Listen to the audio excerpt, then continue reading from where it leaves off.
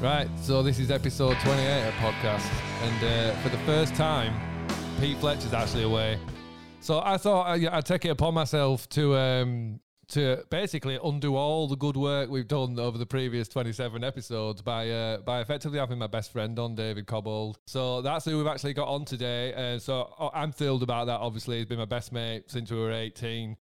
I used to really look up to Dave. Obviously, until I got to know him a bit, I used to really look up to him anyway. But that wasn't a dig, and it was a joke. But yeah, honestly, I guess this feels a little bit weird for you, mate, as it does for me. Really, yeah, it's weird.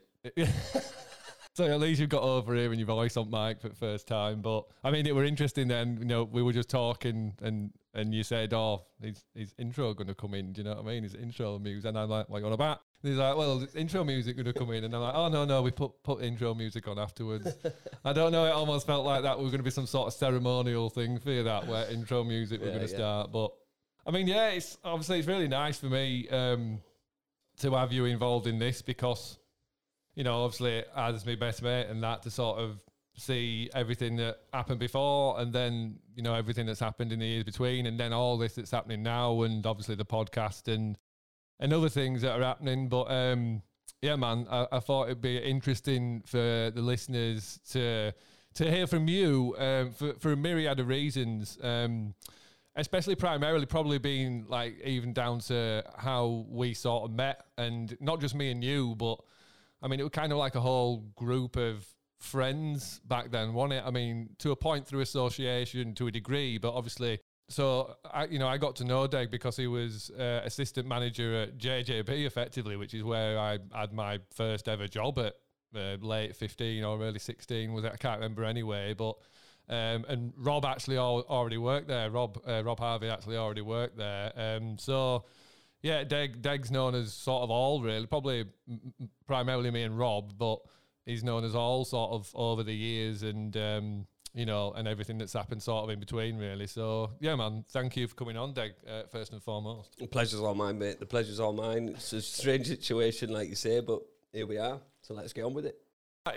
Everyone gets a little bit sort of nervous when they do these. I mean, I do a little bit, but like the Patreon episode, honestly, like they were really nervous. But as soon as you start talking about something, do you know what I mean? It goes. But yeah, man, I think we should start like back in the days of sort of, you know, you managing JJB, how you sort of got there, why you were doing that, and then through to meeting Rob, and then obviously meeting me.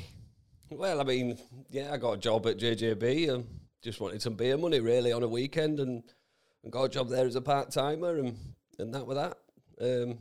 I remember Rob's first day actually. I'd been there a while and there were a new starter coming. Everyone's, there's a new starter. And I remember him walking down the shop. I thought, who is this guy? Who does he think he is? Anyway, I got chatting to him and really nice lad, obviously, just really bouncy, bubbly lad, and got chatting to him, tells me he's in a band, and that with that, he gives me a tape. You remember that tape? Yeah, it had Blind on, and oh yeah, I know, I do remember that. That was, I think that was literally the first sort of first demo. Yeah, it was, yeah. So first studio experience we'd ever had, and we recorded it down by the river in Horbury, I think, and yeah, right. It had Blind on, Lifeline, Body or Soul. Like, do you remember that one? I don't know. That might be the one that I can't remember. Did it have Judas on that one? I think so. I'm pretty sure it did. I just remember because I'll never forget it. I went into the studio and it was a pretty cool studio and there was the biggest Rottweiler you've ever seen. It were absolutely enormous and all other lads were like a bit nervous of it. And I'm not bothered with dogs at all. I'm really confident with them. So I went over to this dog and I'm like, yeah, it's fine, lads. It's not threatening, this dog. It's fine. And I'm stroking it on its head and then I can hear like a rumbling and I'm like, what is that? Someone getting a delivery or something? You know what I mean? It sounded like a lorry and then I realised it was this fucking dog. It had started growling and then before I knew it, it launched this like assault. But I managed to avoid it anyway. But I do remember that demo, yeah, and I'm sure... I'm sure that's floating around in various bootleg sections. I'd love to hear it. Yeah, I remember it. So did Rob play you that then? Rob just gave me the tape, and I used to listen to it on my cassette player, on my earphones, riding to and from work, and I still can remember the songs now. Do you know what I mean? I ain't listened to them for 20 years probably. Me too. Fantastic tracks. Do you know what I mean? From a demo like that, I just thought it were amazing. What I was listening to, really different. Do you know what I mean? Yeah. Well, I mean, that was probably something that was lost on us at the time. But I mean, I remember whenever I played it to anyone, that kind of was the first thing that they were saying. Well, it sounds really unique. And no, man, I know what you mean. Sort of when he must have come bouncing down the shop, and like you say, you're just like, who's this character? But that's exactly what he is. Do you know what I mean? He's one of life's characters, and he's so much fun to be around. Absolutely, yeah. Fitting as part of the team straight away. Do you know what I mean? I remember him particularly selling his cleaners really well. Do you know what I mean? Something which I never really did. We'll get onto that anyway. Yeah, that was my first time meeting Rob. That was that one. I think Rob got you the job, didn't he? Or I think somebody got you the job. Effectively, yeah. That'll have been the first time I met Rich Warburton, actually, who we obviously call Roo, who I think listens to these podcasts. So I don't know. Nice shout out to Roo there. But I remember going in for interview, and basically after a few minutes, he was like, "Well, you know what? I like you, so I'm going to give you a job." And I just thought, "Oh, nice one." Little did he know what he'd actually let himself in for there. Absolutely. I remember, Rob used to be on door, didn't he? And you'd come past shop, or you'd come in shop, and he'd just be on door. And that was his job, just to say hello as people walked in. Well, that's it. I mean, he's such a vibe merchant that you walk in and there's Robbie Williams, Buddy Rock DJ on, and he's pulling alt moves out in middle of shop. And like you say, in one breath, you're like, oh my God, you've got a lot of confidence. But in the next breath, you can't help but sort of love it. You know what I mean? And it was just very infectious like that, is Rob. Certainly, when he picks up on something like that, it really make you laugh. But yeah, I got to know Rob through there. And then we started playing football with JJB. We were playing football down on Kirkstall Road. And we used to play on a Tuesday night, I think. Down at Goals. Yeah. I remember it. Fantastic times. Yeah, I remember it. I remember actually because I remember getting skinned by Rob every time. Yeah. I'd always end up on different teams to Rob, and he just so agile and such a low centre of gravity, and honestly, used to skin me, and I used to try and get hold of him and barge him over. You were quick. Get near him. I remember actually one lad. It wasn't actually Rob. I can't remember who it was. Who was it now? But he was running rings round me. I couldn't get anywhere near him, and I proper lost my head and started screaming, and you were just like, "No, sir, calm down." I was like, "Yeah, all right, fair enough." But yeah, when I first got to know you, mate, I mean, you were a bit of a nightmare, really. Elaborate, please elaborate. It was just a bit of a problem. Didn't really react well to authority. Oh, right, okay, yeah. I didn't like being told what to do. Didn't like serving customers, which is pretty essential in the retail environment. Very unapproachable. It's a fucking good job I didn't need a reference of it. Oh, Jesus. I just remember, I worked out this trick, right? Obviously, puffer jackets, everyone knows what a puffer jacket is. When you've got 10 of them stacked on an arm, a metal bracket, there's a void behind them. And not only is there a void, there's a load of puffer jackets in way. So, I used to be like, oh yeah, I'll just go be on courts. Where's Adam? Someone needs the changing rooms. Where's Adam? And just appear out of the puffer jackets. I'll tell you what, you can talk anyway, we'll get on to that. But I'll tell you what, I sometimes, I think once I spent nearly half an hour in there, just being like, oh man, I can't really come out now. Get paid for this. I got £1.86 for this.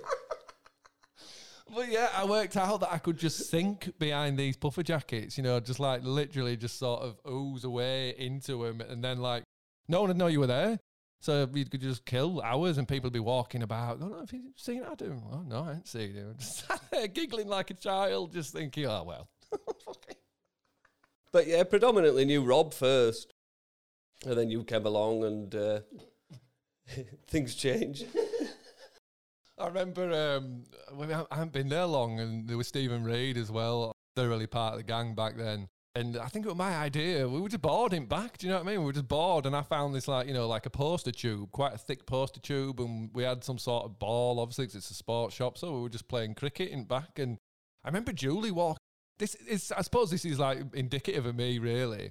I remember Julie, the manager, walking into the back while we were doing this and just going, "What the hell do you think you're doing?" And I just went, "I'm playing cricket." Playing cricket. And the thing was, I mean, I suppose thinking back, it's ridiculous. Like you say, I must have been a nightmare, but like, that didn't seem wrong to me. Do you know what I mean? It just I know what you mean. I think I'm it was the culture maybe there. Oh, I'm going to say, fucking hell, the culture that you set up. Oh, where's Deg? Oh, he's asleep in fucking storeroom. What, on all that bubble wrap? Yeah? So you open fucking door where bike storeroom is, and there's him fucking fast asleep on a load of bubble wrap. All right, mate, how you doing? Like, yeah. It's all lies. It's not. All right. Oh, yeah. For the purposes of anything official, it is indeed all lies. But yeah, I got myself into the position where I was, the team of disgrace. I think I was the ringleader of, and that's what Julie coined me, so to speak. But and Julie, I mean, she were really part of the gang back then as well. Wasn't she? Yeah, definitely. Yeah, I mean, there were lots of people who, I mean, I can't speak for you, obviously, but I don't talk to anymore. Only through like sort of life reasons. Oh, yeah. It's not through anything. It's not through anything other than that. Yeah. Especially in my situation, I shut myself off to everyone. Do you know what I mean? Let alone sort of people I hadn't spoken to were out for a while. But yeah, like you say, there were loads of people involved in it back then, and sort of sharing in. Not just how fun the music side of it was, but just that whole sort of JJB culture that we sort of had. It were a right laugh. And I always looked, like I say, looked up to you, and I looked up to Rich Warburton as well very much when I started working there. And then we'd sort of all start going round to Rue's on a night and sort of hanging out and stuff and playing Pro Evo, which is a part of the conversation we'll have later on as well, because obviously very important. But yeah, absolutely. Yeah, well, again, it's all part. I just found it interesting that like, I see people react to the stuff we talk about on the podcast, and it's not just local people. To me, it's fans in general that seem to really enjoy being almost transported back to those days. Really, do you know what I mean? Back to the sort of early adolescence. Oh yeah. That's the best days of your life, surely. I think it definitely were for us. Like I say, that was kind of our culture, really, wasn't it? We'd hang out and, Listen, I was doing 42 hours a week. I was getting like 600 a month. I was flying, do you know what I mean? 21, living at home. Didn't need another penny, in the pub every night. I think that I really enjoyed those days as much as it wasn't about the work, was it, for fuck's sake? Oh, no. Do you know what I mean? It was just about the banter and... I mean, I just remember one time, I mean, he just used to he can make you laugh, can't he, Rob? He can just make you laugh. And I'm on the tills, trying to serve on the tills, and there's Rock DJ on by Robbie Williams on the stereo. And Rob's just keeps getting in my eye line and doing the classic sort of Saturday Night Fever, pointing into your crotch and up into the sky. And I can't take it. I just can't take it. Rob, I'm trying to look away and he keeps moving around. I just got him in the peripherals and I just end up... it was just an awful experience. But that's my one outstanding memory from Rob. Apart from one time I'd had a big row with Julie and I'd started crying, and Rob had claimed the 12 o'clock dinner, as you had to split the dinners, and Rob had claimed the 12 o'clock dinner, and I said to Rob, I'd had this big row with Julie and I were in tears, and I had to go up to Rob and I said, Rob, he went, "You all right, mate?" I went, "Can I go on 12 o'clock dinner?" He says, "Yeah, mate, yeah, go on, get yourself on your dinner, you're all right." Oh. They're the two real memories from Rob. I don't really have any other memories from him working there. But oh, really? Yeah, absolutely. I just remember, I mean, he gave me that tape, and then I just remember thinking about him with that tape, and I was kind of into the local music scene at the time, being young, and I used to go and see another mate of mine's band, and then I came to the Duchess, and before I even knew you, I think. Oh, for the first heat of the Bright Young Things? Yeah, I've just heard that you had a gig, and I came along to watch it. Do you know what I mean? Me and a mate of mine came along to watch it. I remember being blown away by it. Do you know what I mean? I remember saying to Andy, these are brilliant, Andy. Do you know what I mean? These are totally like different, and even Andy accepted that, even not being into the scene. But It was fantastic, and I never got to come to the final because I think we were doing some work experience at the time. So I never got to come to that Bright Young Things final, which is a big regret, really, because it sounds like a mental night, and that's obviously the night that you got signed. Well, effectively, yeah, that's kind of certainly the night that the ball started rolling in that regard. But, I mean, you've been held back from coming from quite a few things, haven't you? Yeah, I know what's coming here. Honestly, well, I think there's a bit more context to add to this, I think. Like, as we've alluded to, we became sort of really close because we got on really well. I think there's the personalities match. We have a similar outlook. We're both quite deep thinkers. But jumping ahead a little bit anyway, we were playing Glastonbury, weren't we? We were playing Glastonbury. Yeah. And, I wanted Deg to come. I was like, come on, come down on bus, you know what I mean? It'd be a right laugh. And to be honest, it's all I wanted from the situation, to be fair. Because I think Zoe had been on a few things by then. I really wanted you to come on this. Oh, yeah. And I remember, I'll reserve my rage for off mic. But yeah, that bloke won't. Chris Ross. Yeah. You're going to say his name? No, I don't care. He deserves it. I'll put the address online later. He wouldn't cover your shift, would he? Just a 3-hour shift. All I needed to do was finish at 5, and he said I need the cover till 8. And I remember standing there 5 till 8 and counting every customer and thinking, you couldn't have handled that. I think we had 12 customers between 5 and 8.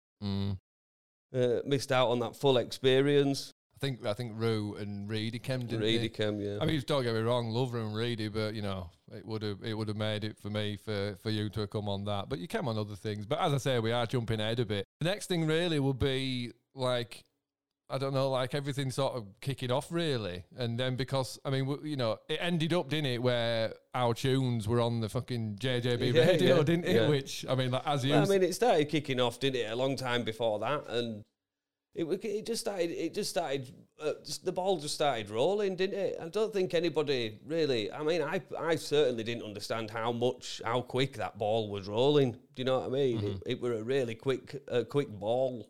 A quick ball. Okay, let's keep going. I'm going to leave it in, but let's keep going. And I just think everything was just happening, and I don't know, half of it were disbelief, and half of it was just the busyness of life and just cracking on with it, really. But yeah, it started going nuts, didn't it? It was going nuts, and then obviously we knew it had made it when the guys that had been working, selling trainers at JJB, the music comes on, the stereo, in the shop, and I can say to everybody that walks in, you heard this band? Used to work here, you know.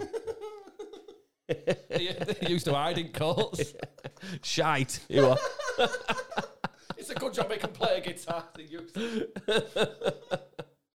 So yeah, I think it's also interesting again how we sort of met and we got on really well. But I think I don't know. I think there was something that happened that sort of I guess showed me your true character. Really, do you know what I mean? Because I think I'm a bit like that. Really, I choose people who I gravitate to based on the character, really, and I think it's a massively subconscious thing with me. It's not planned. Do you know what I mean? It's all, you have to think about it as entities, really. When I find an entity that I enjoy being around, I'm quite sort of, do you know what I mean? Like I'm loyal as fuck, I guess is a term, or do you know what I mean? I'm there. But I remember, and we just discussed actually how deep we wanted to go on this sort of point. But I was difficult back then. I was quite difficult, and I think I was difficult to be around. And I think in some cases it was, if I wasn't already there, it was easy to not have me there. Do you know what I mean? In some cases, and I'm not sort of pointing any fingers in that regard, but it ended up anyway where I'd been like proper left out or something, hadn't I? Yeah. And I'd got really upset about it, and basically. Because obviously my girlfriend at the time, Zoe, was best friends with Julie as well, who was the manager, who Deg was also in a relationship with Julie. So I'd sort of mentioned to Zoe, and I think you must have found out that way, didn't you? Yeah, Julie said to me, have you heard what's happened to Nutter? They've all left him out going, Lother and all. I says, you what? I says, I didn't get fucking asked either. I says, get me his number. I think that was the first time I got your number. Right. I said, get me his number and I'll just fire him a text. I fired you a text. I said, should we go to Lotherton Hall, mate? And you said, yeah. And we went down in that gold Punto. What a belter. With the spoiler. And we went down and I don't know. I suppose, if I'm honest, I felt sorry for you. Yeah, no, I get that. I get that totally. I came along and then I think you had some weed as well, which were, really, were always attractive. I'll be his mate.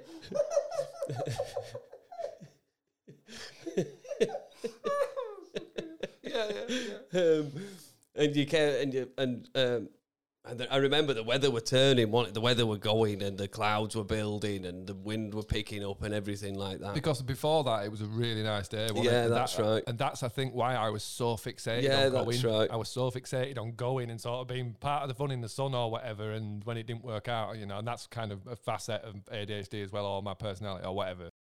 But yeah, once I fixate on something that I really want to do, it really causes me a problem if it doesn't happen. But yeah, you were saying it was an amazing day, but it turned, didn't it?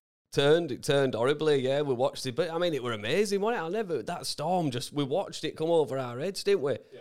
You put Purple Rain on by Prince, and we had both doors open, so both speakers were exposed in car, and we had it cranked up. Everybody else sensible had gone home knowing what were coming. That's right, there was no one else there. No, there was no one else there. Everybody else had seen the impending doom that were approaching. And we sat there and we smoked this joint until it started raining. No, I mean, I'm like that though. Do you know what I mean? Like, if something really amazing happens, like I say, that storm, like he says, the storm, it was fucking incredible. Like what it did in the sky and like the size of thunder and everything. So I was just like, oh, this needs a fucking soundtrack. This, and I was mad on Prince at the time. I still am. But especially then, absolutely mad on Prince. So I just literally leant in and pressed the button on the stereo to turn it on, and that's track what came on. Yeah. And I just thought, well, that's fitting in itself, seeing as it's pissing it down. Yeah. I love shit like that. Do you know what I mean? I love them moments. Yeah, where a real bonding moment. Yeah. Well, yeah. I mean, definitely. I mean, you can reflect sort of as in terms of what it did to forge our relationship, because that's, as I sort of said, that's kind of how I deal with people that, because you did that were like, right, well, that's... Yeah. I know what you mean, yeah. It's set in stone almost. And then I think the relationship just sort of continued at ruse, didn't it? And things like that until you got a few quid, and then you said, I'm going to buy this house in Kippax.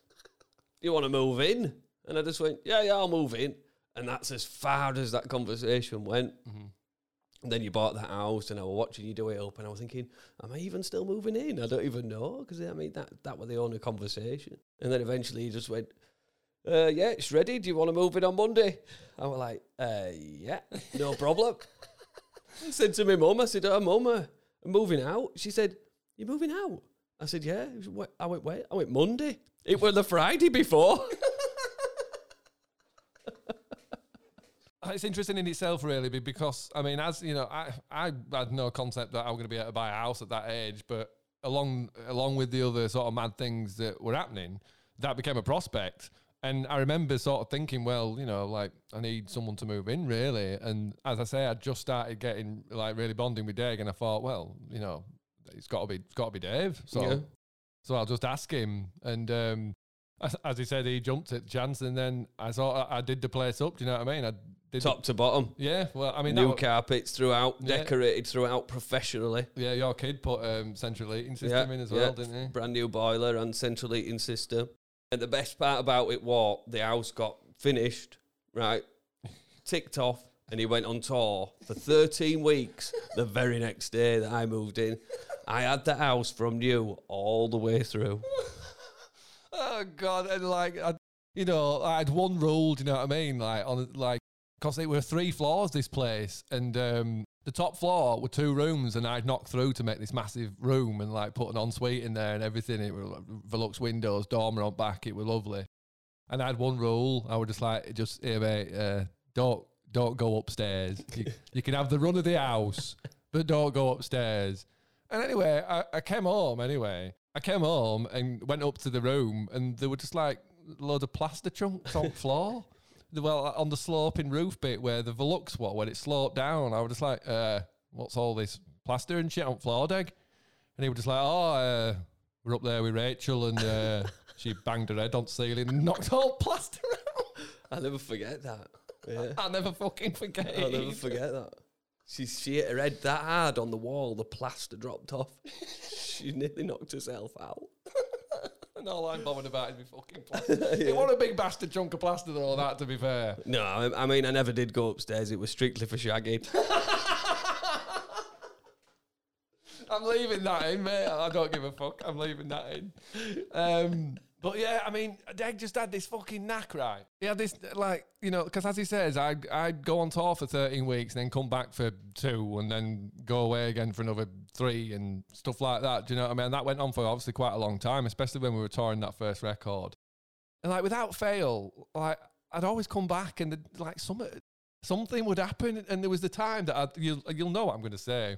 The time that I'll never, ever forget was, I can't remember where we come back from, Japan or somewhere. I can't remember. We'd been away a long time and I came home and I got back about 2:30 because we'd have to drive up from Heathrow after getting off the plane or whatever. Got back at 2:30. I opened front door and it was just like the Amityville Horror. There were just thousands and thousands of flies. And I literally walked in and even though it was 2:30, I was like, well, I mean, I don't want to unceremoniously wake him up here, but why the fuck is there thousands of flies? The thing is, mate, I mean, I still think you disbelieve me about them flies.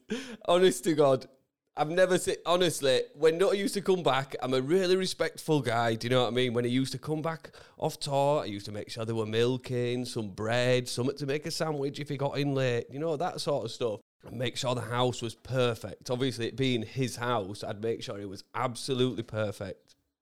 Gone to bed at 10 o'clock, looked in the room as you closed the door. Oh, look at that, it'll be perfect for him getting in at about 2 o'clock in the morning. And I'm thinking, I can hear him pull up on drive. I hear him pull up, it wakes me up. I hear him come through the door. What the fuck is going on in here? I'm thinking, what's happened in the last 3 hours? I've been in bed. I says, what? I come out, and I mean, he's right. They were gathered in clumps, weren't they, round the lights. Yeah. I says, I don't know what's going on. Well, you must know what's going on. I don't know what's going on. There must be some rotting meat. There's some rotting meat? What do you think I am? Although on that note, I did once come home and I've got an incredibly sensitive sense of smell. I walked in anyway and I was just like, what the fuck is that smell? What is that smell? Deg, what is that smell? Deg went in and then I walked into the fridge and tracked it out and it was like some Stilton that were in fridge. And I was just like, what is this? And I just took it anyway and threw it out in garden. And then when it got home, I was just like, oh, your cheese or whatever it is out in garden. It was stinking house out. And you were just like, oh, my Stilton. So, yeah, there's the times when you were away were the best.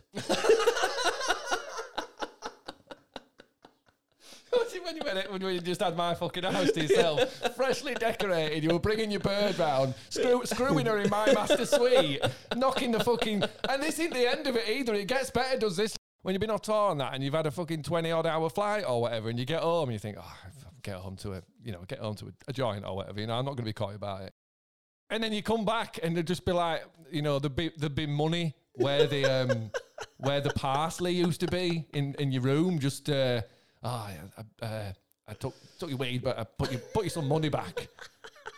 And there'd be like one bag left with like a couple of joints left in it, and you're just like, oh, all right, so what, I've now got to go and find some, have I? Is that right? You couldn't have replaced it with something that were actually green, just actually money. But I mean, you know, these were the things that I'd let you off with, Deg. You should have hidden it better. Fuck you bastard. Oh dear. Well, yeah, I mean, you know, because especially when I went on tour, I didn't do jack shit. No. Do you know, I literally didn't do jack shit. And especially when Deg lived with me, and it would be a bastard because he used to work like, what was it, 8/8? Yeah, long hours. He'd do 8/8s, and I'd be there all bloody day, bored off my ass. Do you know what I mean? It's like, well, bloody hell, how many Top Gears can I watch in a row? And well, it wasn't Dave back then. I don't know what it'll have been. I'll tell you what, as well, you used to work at 8 till 8 in a job that I truly hated towards the end. couldn't wait to get home to have some pasty. And you're watching that clock right from 8 o'clock in the morning till 8 o'clock at night, and you're thinking, I'll be home for 8:10, easy. Sparked up for 8:15. Mate, we need some milk. You have done fuck all day.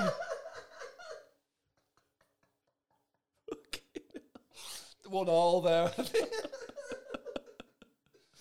It's a fair point. It is a fair point. I mean, we got some new neighbours, didn't we? We and Mark and Claire, bless them, absolutely love them to bit. And I remember when we started to get to know Mark, you were a bit like, oh, well, you know, I just think you were a couple of vampires. Never saw you outside. Come outside, you're looking right pale and that. It's like, so, what's up? I mean, what's up with you? I don't get it. What's your... Oh, dear.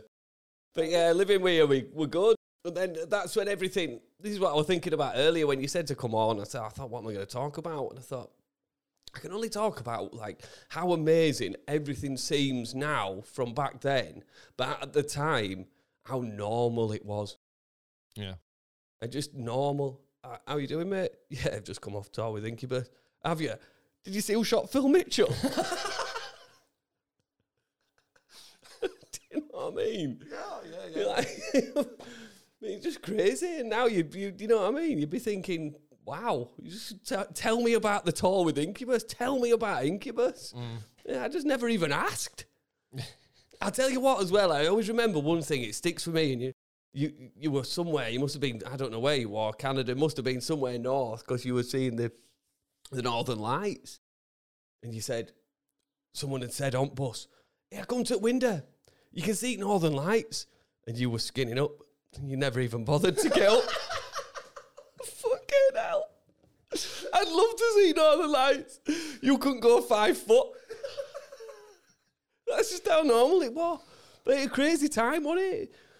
Yeah. At that time, you were so pumped up that there was going to be something far better than that happening in time. Well, I mean, yeah, and it was the same when we went past Niagara Falls. To be fair, they were like, "Oh, we're going past on the bus, like," and the driver were like, "We're going past Niagara Falls. If you want to stop and have a look." And like you say, just like, not asked really, but no. To be honest, though, I'm pleased that we did. Someone else wanted to, and yeah. But you know, it's just weird though. But that's what I mean. When you look back now, you think, well, to get that opportunity now, but you were totally overloaded at that time with good things that were happening. I remember that you were telling me about that year being the best year of your life when everything just kept happening. Everything that happened was just a great, brilliant thing, and you didn't know when it was going to stop.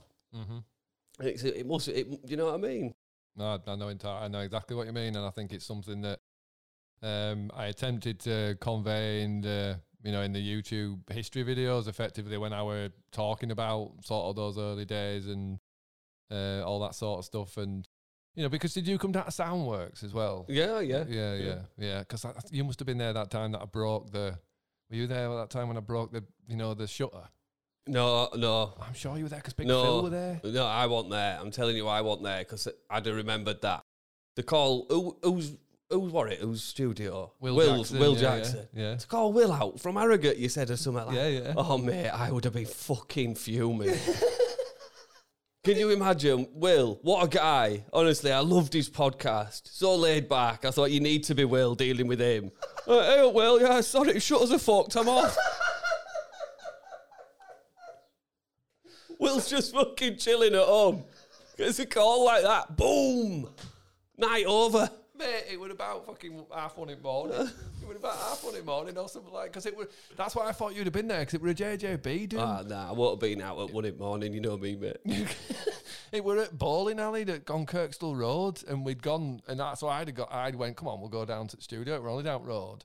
When we went in, I rolled shutter up, and I rolled it up a bit hard, and I remember thinking, I didn't like the sound of that, but we'll just plough on anyway. So we went down and had a bit of a mess about, and it was when we were leaving, but we stayed there quite a while because, you know, it was somewhere to go chill, do you know what I mean? I had keys, and you could just go sit in reception and just like chill all night if you fucking wanted. Well, that were it. I mean, let's be honest, back in the day, that were pre Greenfield View, that were pre your first house, wasn't it? Because we needed somewhere to go and smoke, if you're honest about it.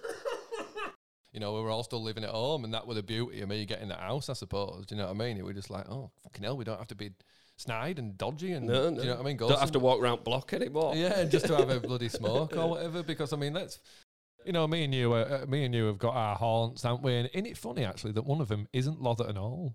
Yeah. That's weird, isn't it? Mm. That's weird. You would have thought that Temple Newsham was always one for us. Funnily enough, where we're playing the reunion show. That was always somewhere me and you went down to studio or whatever.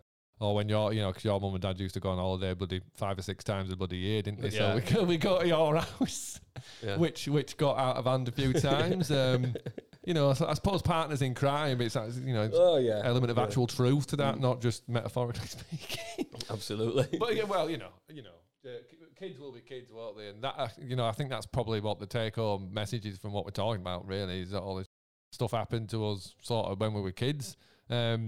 But I remember you being sort of really nonchalant about it all. Really, I suppose, about the band. And yeah. I suppose sort of in the same way we were, and whilst there might have sort of been others that, I don't know how to sort of say it really. Not hangers on, but people who got a bit keen. Do you know what I mean? Even yeah. But I suppose being best mates with me, they've not felt a sense of wanting to, sort of show ownership over anything. No. I just wanted it. I didn't want to be an intruder on. I didn't want to look like you say, a hanger on. Do you know what I mean? Yeah, I was too cool for that. So yeah, I mean. You like we were saying, you still came on stuff, even though you didn't get to come to Glastonbury, which really, really did my head in. You got to come on some other really cool things, didn't you? I mean, yeah. You came on those. What were it? It's 3 days. You came out on tour. We went to Birmingham, I think, first, and then London, I think, and then we drove back from London. I remember getting on that bus. Them buses are amazing, aren't they? I mean, listeners need to know how amazing those buses are when you get on those buses. They are truly like a house on wheels. Yeah. A luxury house on wheels. You get on and you're like, no way. What, you got a kettle on a bus? Far more than a kettle on there. Well, yeah, it's something that did I do a video on that? On talking? I thought I talked about it somewhere, but I remember our first time on a splitter bus, even like a Merc Sprinter van. That were exciting enough with all tables in back. I've talked about that, but yeah, first time we got on a proper double decker, good quality tour bus. Didn't know what to do with ourselves. We were amazing. It were an amazing time, but like you say, I were really nonchalant. Are you coming out on tour? Yeah, I'll come out. Might as well. I know what else to do. I've got a couple of days off. I mean, can you imagine that now? I'd just be absolutely all over it. But like I said before, it just became so normal at the time. So we got on this bus and, the party just started, do you know what I mean? That were it. And we drove to Birmingham. It took a couple of hours and I'm thinking, yeah, I'm getting into it here, you know what I mean? And we get to Birmingham and then I found that it just got quite boring quite quickly, really. Do you know what I mean? Like, well, yeah. I remember you saying to me, obviously you've sat and said to me, there's not a lot to do during day, mate. Do you know what I mean? You get there and right, what are we doing? I think, do you remember we went to Toys R Us? Oh my God. Do you know, they just remembered that? Yeah. I love that. I love your reaction to that. Yeah, we went to Toys R Us and Rob bought like a fucking tiny random BMX or something, didn't he? Rob, but I can't remember. I can't remember if I bought anything. I mean, it was literally the only reason we went, mate, is because we were parked over at road from it. Yeah. Literally parked over at road, and we were like, should we go in there? Coming out on tour. Got this great rock band. We pull up outside. We go to Toys R Us. Fucking buy a tiny little comedy BMX. But yeah, it was funny because that was the gig. Oh, I'm sure as well because like we had catering. We had full on catering. I remember you being like, well, what's all this? And I was like, oh, this is all catering and that. And you're like, what, you're catering? I remember Phil kicking off about a creme brulee. Phil's like, we need to get some creme brulee. And I'm sat there, right, wary, not wanting to be in way. And I'm thinking, he's fucking kicking off about this creme brulee. Can we get these creme brulee on, please? Can you get these creme brulee, please? Fucking creme brulee. It's funny what you remember, innit, honestly? So yeah, catering was always a laugh because like We always had really great catering as well. But yeah, I also remember, because I've talked about this before as well, but that was the one gig. And I remember because there was like a balcony around the top, wasn't there? Yeah. And like you were sort of looking down on stage. Yeah. And I could tell every time you lit up a bloody, what is Oh, it? yeah, I Because know. I would have stood there playing and I was all of a sudden like, oh, I Mate, can you were the smell it. last to smell it because I was stood on Stu's side. Oh. One of the worst gigs I've ever been to. Stood at side of the stage. I could only hit bass. Well, you were sort of behind us, Yeah, weren't you? sort of behind, and all I could hear was Stu on bass. And I'm thinking, I can't even tell what fucking song it is. I don't really care. I've got a AAA pass. I'm smoking this massive reefer. The crowd are looking at me. And I'm thinking, whoa, yes, this is brilliant. But that was the gig where the message, there was a cross wires anyway, and someone pressed the sample key on the intro music. But at that gig, I'm sure it was Birmingham O2 Academy, but either way, like the dressing room's fucking miles away. You've got to like walk down all these service I didn't know passages that. to get down to stage. So it took us that was the gig literally where sample finished, and obviously I go straight into dance, and sample finished, and we weren't even anywhere near stage, and literally I just sort of walked out on stage with my arms raised, going fucking hell, Yeah. fucking could have told this. It's not like you to be kicking off at that time. Oh man, fucking hell. But yeah, we did Birmingham, and then we're back on the bus after the Birmingham gig, and I'm thinking, right, let's get his heads down, get ready for London. Oh, nobody got their head down, and I'm thinking, I'm fucking knackered. I want to go to bed. Well, what's happening now then? Are we off to bed? How we fuck off to bed, mate? Party's just starting. I want to go to bed. Oh, I'm thinking I can't go to bed. Can't go to bed. Obviously, I'm out on tour with a rock band. I can't just go to bed. So I stayed up. I don't know if we did all the way through. We must have done all the way through that night. Went to London. I think we drove from, obviously, Birmingham to London. That's how you get there. We did the gig in London, and then I can remember getting back on bus, and I was totally delirious with tiredness. Do you know what I mean? And I remember you just getting back in lounge, getting your tray out, and I just remember thinking, what's going on here? Like, surely we've got to go to bed here. And that's when I caved. And I said to you, I'm off. He went, do you want to go to bed, mate? I says, I'm dying to go to bed. I got him, and it had that little window in the bunk. Oh yeah. And I remember climbing in, and that's all I remember. It was one of those sleeps where you think, have I just blinked? And someone was saying, come on. We were in Kipax. I've never been so tired in my life after 2 days. Oh God, man! Imagine like fucking 6 weeks. Yeah, that's what I mean. But yeah, those bunks, like I said, and like Deg says, like when you get in them bunks, especially if you're really knackered or really pissed or really whatever, and especially if the bus is moving, you get in them bunks and it's just like you just get lulled into It's like being back in the womb. Certainly, you get that cocoon feeling. Yeah. Although I think if some can be different, but like in the really small ones, like usually you've got two stacked on top of each other, so you've got a reasonable amount of space on a double decker bus. But the American single deckers, you've got three stacked, and that's a little bit like climbing into a pizza oven. Yeah, do you know what I mean? It's a little bit military. Yeah, it's a little bit of a different vibe. But if you're not claustrophobic, which is ironic actually, because I'm massively claustrophobic, but it was just on the right side for me.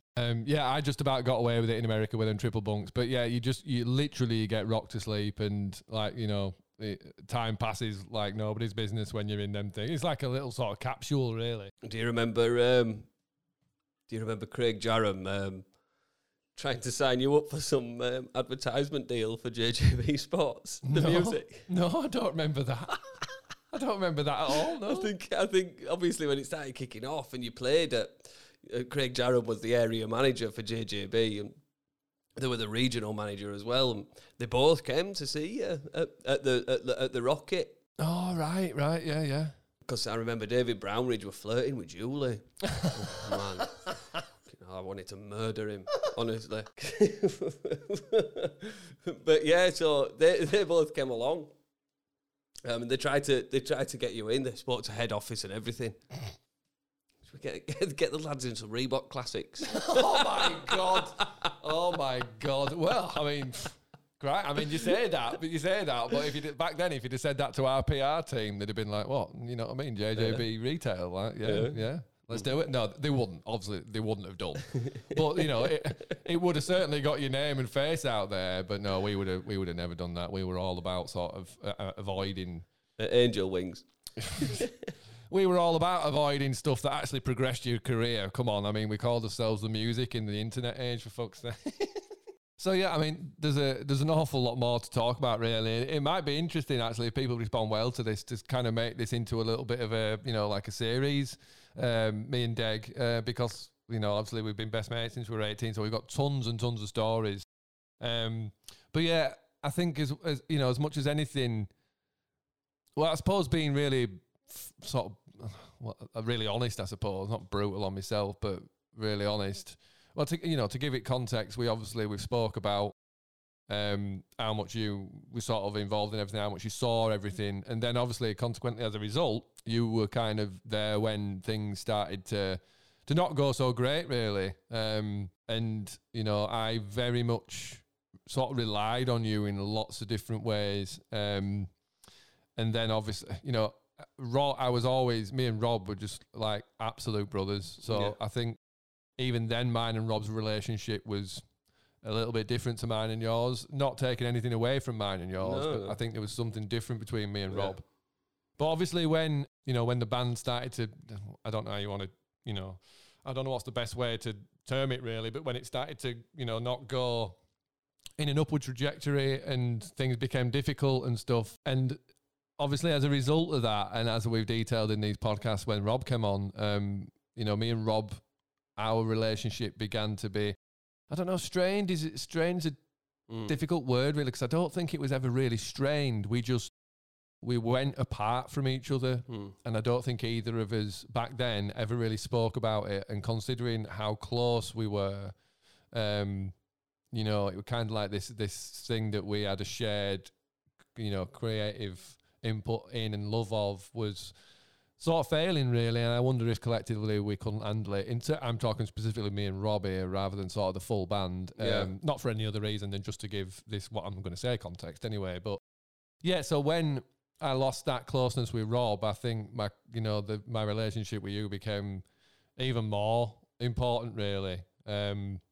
It were a difficult time for me anyway. Yeah, well, I mean, I remember, mate.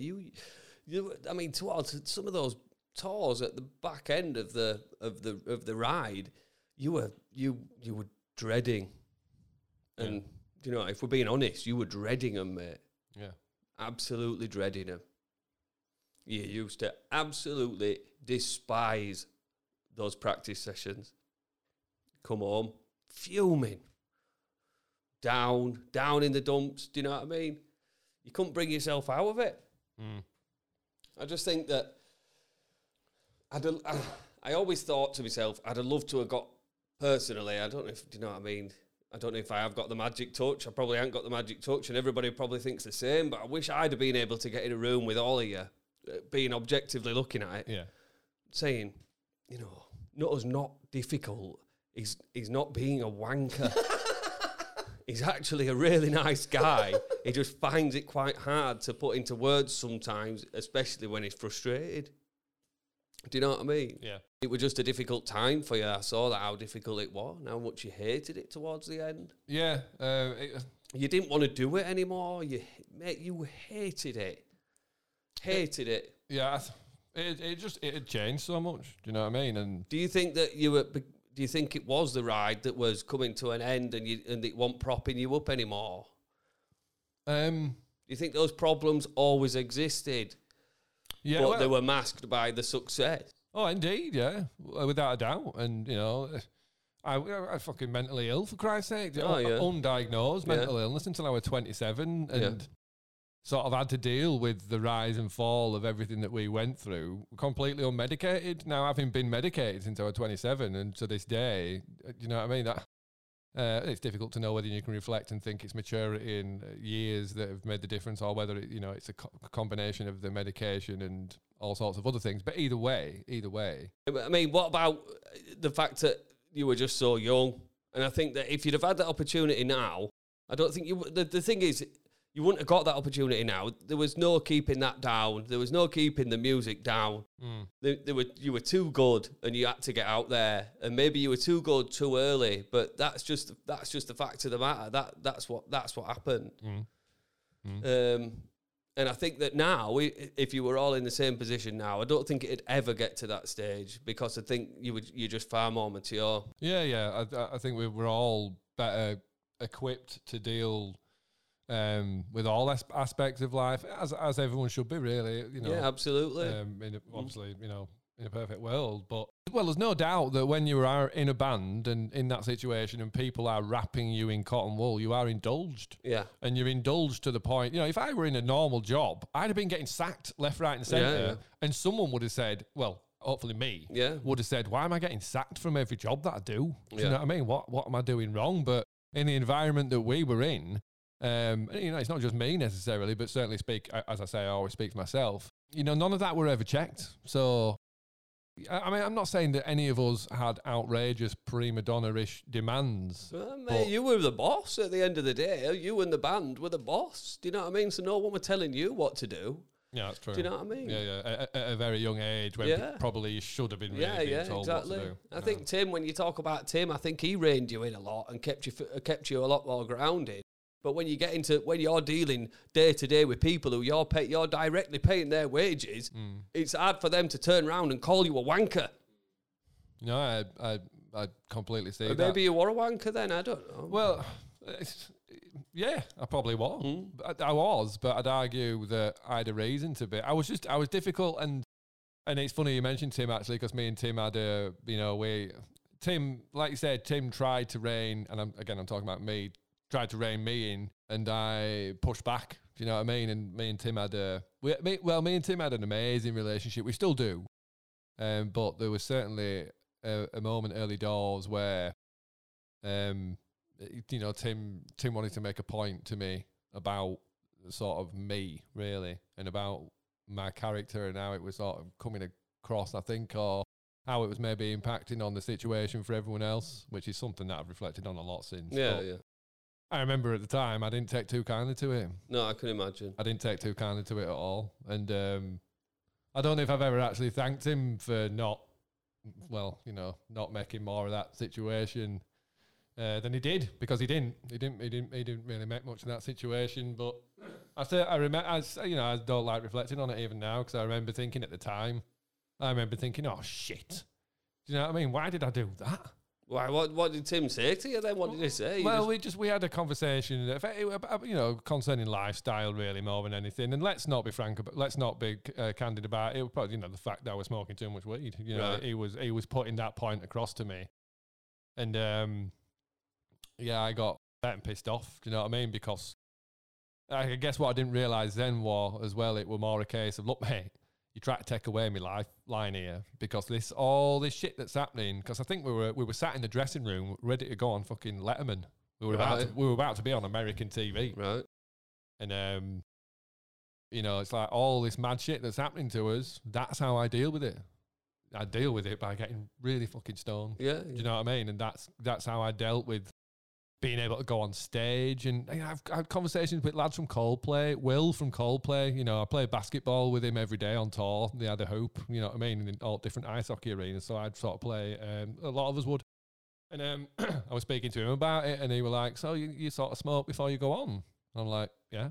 And he just couldn't get his head around it. He was like, oh, fuck, I don't know how you operate. But it's like, look, mate, I don't know how you do it other way around. Well, yeah. I don't know how you get on stage sober. Do you know what I mean? Just in terms of like nerves more than anything. It just allowed, certainly musically and on stage, it allowed me to zone in and really get into it. And without, you know, if I hadn't had any or whatever, then I found it really difficult to get into it. And not only that, you know, it almost just changed my perception of time. Do you know what I mean? In the sense that, you know, we played these songs hundreds and hundreds and hundreds of times all over the world. And because Japan were a bit different, because obviously it's, you know, it's, especially back then, it was a big no-no in Japan. Any drugs really, obviously. Yeah. But because it wasn't so prevalent over there anyway, you know, I wasn't always, you know, stoned, so to speak. So I'd end up getting on stage in sound check and we'd be playing, and I'd turn around to everyone and go, why is everyone fucking playing so fast? Do you know what I mean? Play it normally. And everyone's like, no, we're playing to a click. Do you know what I mean? The click's the same as it was. And you're like, well, I know that must seem like the reality, but someone's been in computer and messed with click here. They must have done. So literally, I had Ben, computer lad, go look at click. I'm like, no, it's still on the same tempo. And literally, he stood there going, this is fucking weird because I can't keep up. I couldn't keep up. But anyway, you know, that, you know, sort of touching on that, I suppose. And yeah, going back to Tim on that, and me and Tim are, like, honestly, we're amazing these days in terms of our relationship. I don't think it's something I necessarily have to directly broach with him. I probably have done in the past anyway. But I don't know. I always remember thinking, oh, right, that's our relationship, never the same again then. And to be honest, I've had loads of those moments, and most of them pre-being medicated days. And I don't know, I've always had that aspect to my character where I just suddenly lob an hand grenade at someone or something. Yeah. And then effectively stand there and just go, well, why have I done that? But Tim works in music business with artists, and I think he'll be used to that as well. Do you know what I mean? Yeah, I'm sure. I mean, to be honest though, mate, it was more on a sort of personal respect level, really, that I sort of stepped out of line. I don't think it were even necessarily in a professional sort of way. I think it was. You always have been hot-headed like that, haven't you? Do you know what I mean? Well, I guess the truth hurts, doesn't it? And the truth really hurt me a lot back then. I can deal with it a lot better now. For varying reasons, really. But yeah, certainly back then. And there was an element of, like we've said, and like Rob alluded to as well, that there's an element of you start believing your own hype. Yeah. Do you know what I mean? And especially when, you know, you have experiences like Japan where, you know, it's just mad in terms of how people respond to you. And it's very difficult not to get carried away with that to a degree. But not that I ever personally feel that I went arrogant or anything like that. I just had a way of doing things. And in my mind, I've never really stepped on anyone else's toes or got anyone else's way. So I just used to I still do, take exception to someone suddenly stepping in my, you know, field of view, really. Do you know what I mean? It's like, I don't fuck with you. Why are you fucking with me, man? Do you know what I mean? Like, I don't try and stop you doing the things that make you happy or get you through day to day. I think you can't talk about that situation or focus on my character in any way without talking about that. Yeah. But, you know, you just have to think about it as a defense mechanism. That's all it was for me. It was a coping and defense mechanism. So that's why it was such an integral part for me back then, really. But, yeah, I think one thing we should touch on, really, as well, I don't know when Amelia were born.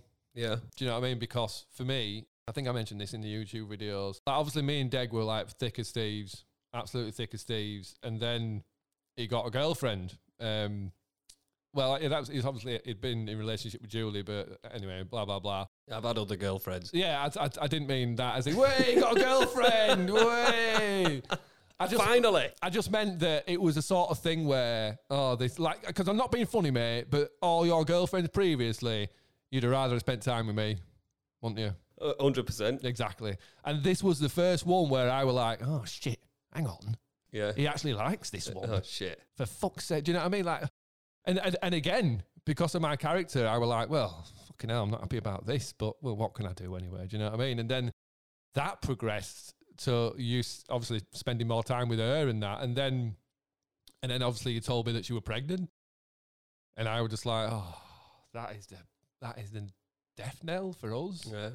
I just thought... It's weird, that, is it? Honestly, it's weird, that. It's just so weird. Honestly, mate, I just thought that is the death knell for us because...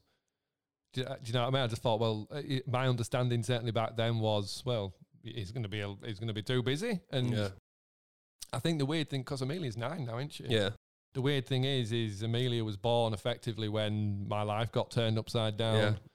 Yeah. And I remember thinking it, in my mind, obviously, quite selfishly, but I just remember thinking of it as a bad thing that she was pregnant, because I just thought, well, that's, again, like I say, that's us spending less time with each other. I remember when she was born, I don't think I came around for quite a while. No, like, we're talking 6 months. Was it 6 months? Minimum. I think I was going to say, I think it was 6 months. Well, you know, I didn't want to step on the situation. Yeah. I you know, don't get me wrong, I am a bull in that sense of like, well, I don't give a shit if you've had a baby. I'm coming round and we're going to sit and have a smoke and a chat. That's what we do. Yeah. Do you know what I mean? But, you know, I'm civilized enough to think, well, no, do you know what I mean? Yeah. New family, new baby. I'm not stepping on that. That's what I would like with your band. When you say that I were nonchalant, I just didn't want to tread. I just didn't want to tread on your patch. Really, That's it was nothing to do with me. Do you know what I mean? And yeah. a bit like you and with Amelia. Well, It were never anything to do with me. I were always along for the ride. I never wanted to take any kind of claim on it or anything like that. Yeah. I were always really conscious of putting a claim on it. Yeah, and, no, and you I know know, what you're saying. for somebody to turn around and say, "The fuck are you doing here?" Do you know what I mean? well, that's the fascinating parallel, really, because I suppose I suppose it's worth coming to the point now where we address the fact that it had all kind of fallen apart for us, and I'd stopped talking to everyone. And I remember having a convo with you where I was like, "Hey mate, I'm fucked here." Do you know what I mean? So you're gonna have to fucking make sure that I'm not too fucked. Do you know what I mean? I put a lot on. I'm sure I remember saying it. But anyway, that coincided with me coming down, being really upset at yours. And it was one of the first times that I'd come down when your dad Amelia. And, I just remember you plonking her on my knee. I was really upset, and you just plonked her on my knee. And, I think Walked off, I think. yeah, you plonked her on my knee and thought, fuck, I'm off for a bit. But, yeah, I mean... that's the first time I'd ever really properly interacted with a child at all. And I just remember being sort of spellbound by her. But to be fair, like, you gave it to me. And to be fair, that first time she got a bit upset. I think she sat and sort of looked up at me for about a minute, and then she started crying. I think it might have been the next day where I came down again. And obviously I was still really upset because I was upset for fucking quite a long time. But anyway, we were outside and you gave it to me.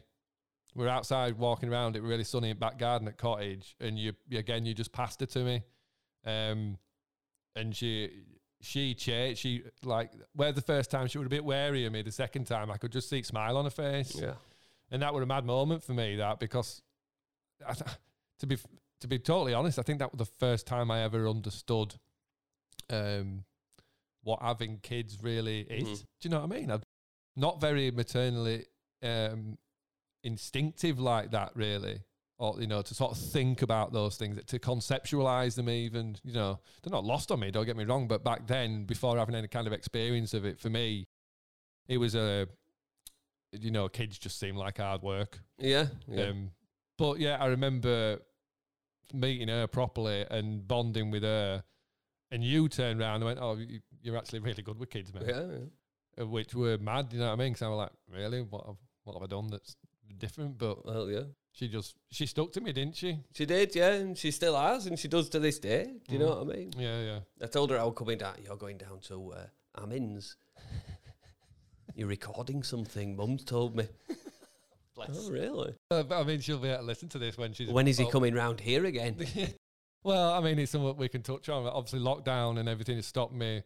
But, I mean, the point being that I bonded with Amelia, and that was my fucking saving grace with that. Where I were at in my life and everything that were going on with me, which were nothing. Sort of to meet Amelia and sort of like bond with her, even when she was that young. It was such fantastic timing though on all fronts. I were working early, Tasha were working late to make ends meet. I used to go to work at 5:30 in the morning, finish for 2:30. Tasha would go to work at 3:30. And I'd be left with Amelia and Bronwyn at that point, a 2 and a 1 year old, to sort tea, to do bedtime and all those things. And you, to me, were my saving grace at that point. And it was just nice how it all coincided quite nicely, that you could come round and I could just go disappear for half an hour and just take a breath. Because any parent knows it's a hard time, is that? Well, yeah. I mean, and I remember Tasha being a bit like, well, is he all right with that? Do you know? I think she thought that she was burdening me in some way. Yeah. And it was like, look, I love this. Do you know what I mean? I love playing with her, even though she's 6 months old. Like, she would just, I don't know, or maybe it's part of my character or whatever, but I could have conversations with that girl long before she could talk. Yeah. Long before she could talk. I could read what she was saying with her eyes. I knew her that well because, let's face it, I made a rule myself that I was like, right, 4 days a week. It was, yeah. Like, I can't go down more than that because it's taking piss. So I'd come down Monday, Wednesday, Friday, and then one at weekends. I'd come down for at least 3 hours, mate. I'd spend at least 3 hours with her, just playing with her, messing about, larking around for her, making her laugh. It was massively special for me. But you jumped ahead a bit with Bronwyn because that was the change in me is when Tasha fell pregnant with Bronwyn. When you told me that, I was like, oh, is she? Do you know? Yeah. I was absolutely blown away. And I was like, oh, I hope it's another girl. And then it was another girl. And I because, no, it's not my kids, but because I sort of enforced myself so much, you couldn't have got rid of me even if you'd have fucking tried, No. mate, to be honest. You couldn't have got rid of me. I tried. I didn't try. But yeah, I'd love, and as Deg says, we still have a great relationship today. I still have a fantastic relationship with him. But obviously lockdown has Yeah, it made it difficult. it's robbed me of, 14, 15 months of them growing up, and the few times where I've come round and sort of seen them over the wall in the garden or whatever and spoke to them, you're just like, you know what I mean? Look, they look totally different. They've grown so much, and like the way they're using the voice has changed, and the way they're forming language, and I remember Amelia's first words. I remember her first steps. I remember all sorts of stuff, and same with Bronwyn. And there's a million and one stories we could talk about, and I think we should, to be honest. You know what I mean? I've really enjoyed doing this and where it's going. I think it'd be interesting to do like to do more of this sort of thing and reflect on this sort of stuff. When you left the music, when that finished, to me, I saw relief. I just saw utter relief from you that you didn't have to do it anymore, and that were hard for me to take because obviously it must have been a great lifestyle, and it must have got real bad to be in that sort of lifestyle and just to be happy to be out of it. Do you know what I mean? Yeah. Me sitting with Nutter night after night, watching him play his guitar, him playing his new stuff to me, I think the guy's an absolute genius on the guitar. Do you know what I mean? I think it's just a crazy thing, and Nutter, I think he's just got a real knack for feeling a vibe from a track and getting a feeling from a track. Do you know what I mean? Rather than it being more mechanical. Yeah. And I've constantly loved to listen to him. And when he put his guitar down, and you literally put that guitar down for 10 years, didn't you, mate? Like, literally, you never picked it up. Not once. I just thought, and I did think, sort of, what a waste in a way. But as your best friend, I saw what I saw when you had a guitar, where you were unhappy, and when you didn't have the guitar, you seemed a lot happier. When you had a lot less stress, that was difficult for me to ask you to say, "Come on, mate, you fucking pick the guitar back up." Yeah. And I only texted you last week and said, "Do you think I should have pushed it forward earlier to say to you, let's get on this now instead of waiting 10 years?" I personally think you needed those 10 years. Well, I think on reflection, I think you're right. Do you know what I mean? You needed those 10 years, and you needed it. The cuts were that deep from the band, and the way that it finished, it needed time, and I mean a lot of time. Yeah. And I can remember thinking when it ended, maybe in 10 years. And I remember thinking that it took even longer. Yeah. To be able to get chatting to the band again, which is such a shame, but it's just the way that life is, isn't it? It certainly was with that situation, yeah. I don't know. Everyone knows what it's like to have what appears to be an insurmountable barrier in the way of, I don't know, fucking something as simple as walking up the stairs. Yeah. And they can just be such an insurmountable barrier that stops you from doing that thing of just picking up the phone or saying, "Can we just talk about something?" Yeah. Rather, because I think on reflection, Deg, as much as we talk about 10 years and whether I needed it or not, I think I needed to reforge my relationship with Rob. Yeah, absolutely. And if that had have happened 5 years ago, then I think maybe I'd have got the hunger to do this 5 years ago. Earlier. Yeah, I think what you're saying, that the last 5 years have been unnecessary in that process. That maybe 5 years would have been enough. Well, because maybe 5 minutes would have been enough. Well, exactly. I don't know. The trouble is when you take into account the fact that there's obviously Rob involved in this equation as well, and how he felt about everything. That made it doubly difficult. Yeah. Because and as Rob said to me when we talked, not that I want to divulge too much from our private conversation, but you know, it was always going to be difficult for Rob to just kind of approach me on that and just be like, look, man, do you know what I mean? Should we talk about this? And I was never going to be the one to approach him. No. I just never would. Whether you call it cutting your nose off to spite your face, which is probably what I've done for 10 years, if you want to look at it like that. I took my bat and ball home, do you know what I mean? And I couldn't even listen to music, and that's something I've talked about. I couldn't even listen to it, let alone play guitar myself. I shut myself off to music entirely. I wasn't interested in it. No. So much has been and gone since I was into music, and so much passes me by culturally that people have referenced from the last 10 years. I've just got no idea about.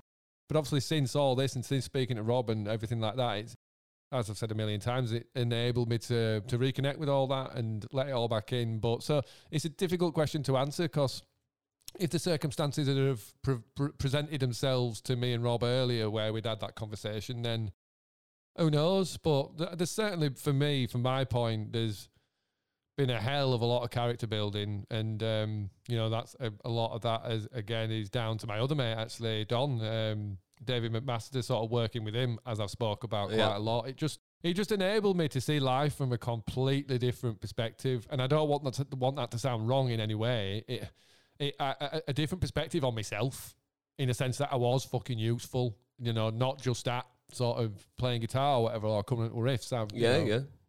I wasn't unemployable, all these things that I kind of thought I was after the band, and I thought I was institutionalized and had this mental illness and stuff. And getting back into the puffer jacket. Well, yeah, and working with Dave gave me perspective on myself, I think, and all the while that sort of you've been helping me. Obviously, I've known you a lot longer than I've known Don or Dave. I call Don. Yeah, my two best mates, Dave and Dave. Dave and Dave. So it's Deg and Don rather than Dave and Dave. But yeah, so I think to be honest, we could talk here, but we're gonna have to find. We have to find a natural end to this conversation, really. Otherwise, we're going to be here all night. And it's like being sat in front room. I've listened to every other podcast, and he'll be making a point, and I'll reply. I've got him on my earphones, and I'll go, "Yeah, mate." Shit, he's not even here, is he? Oh God, it's weird, man. Because when I started all this, I did think, "Oh God, what dead good as Buddy says, he's going to take piss at me." Oh no. Well. Not at all. I'm so happy for you, mate, that it happened for you. I mean, it just changed, didn't it? It just changed. It did. Yeah, it's been an absolutely mad year, and I got the thing today on Twitter that said it's a year since you joined Twitter, and obviously joining Twitter was to take part in the listening party and all that stuff. So, can you imagine 18 months ago, me and you sat there saying, "No, you'll be on my podcast in 18 months." Yeah, watching girls swimming at Rothwell Sports ridiculous, Centre. Ridiculous. I mean, I've loved this, mate. Honestly, I have, and I'd really like to. You're on a ride. I'm loving the fact that you're on it again, because you will succeed. You will succeed, mate, in whatever you do, because you've got that personality. You will get there.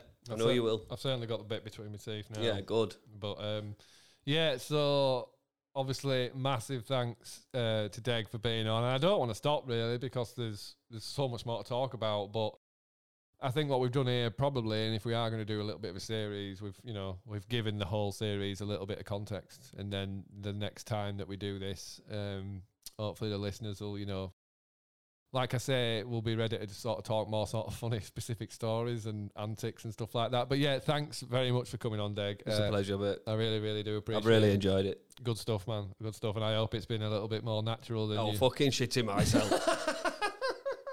I had 3 cans of Heineken and it settled me down a bit. Did you have 3? Yeah, you only brought 1. Yeah, I know. I had 1 in car when I were outside. parked up Yeah, with the you keys walk- out of the ignition. You walked here. You had two in car before you set off walking here, Dave.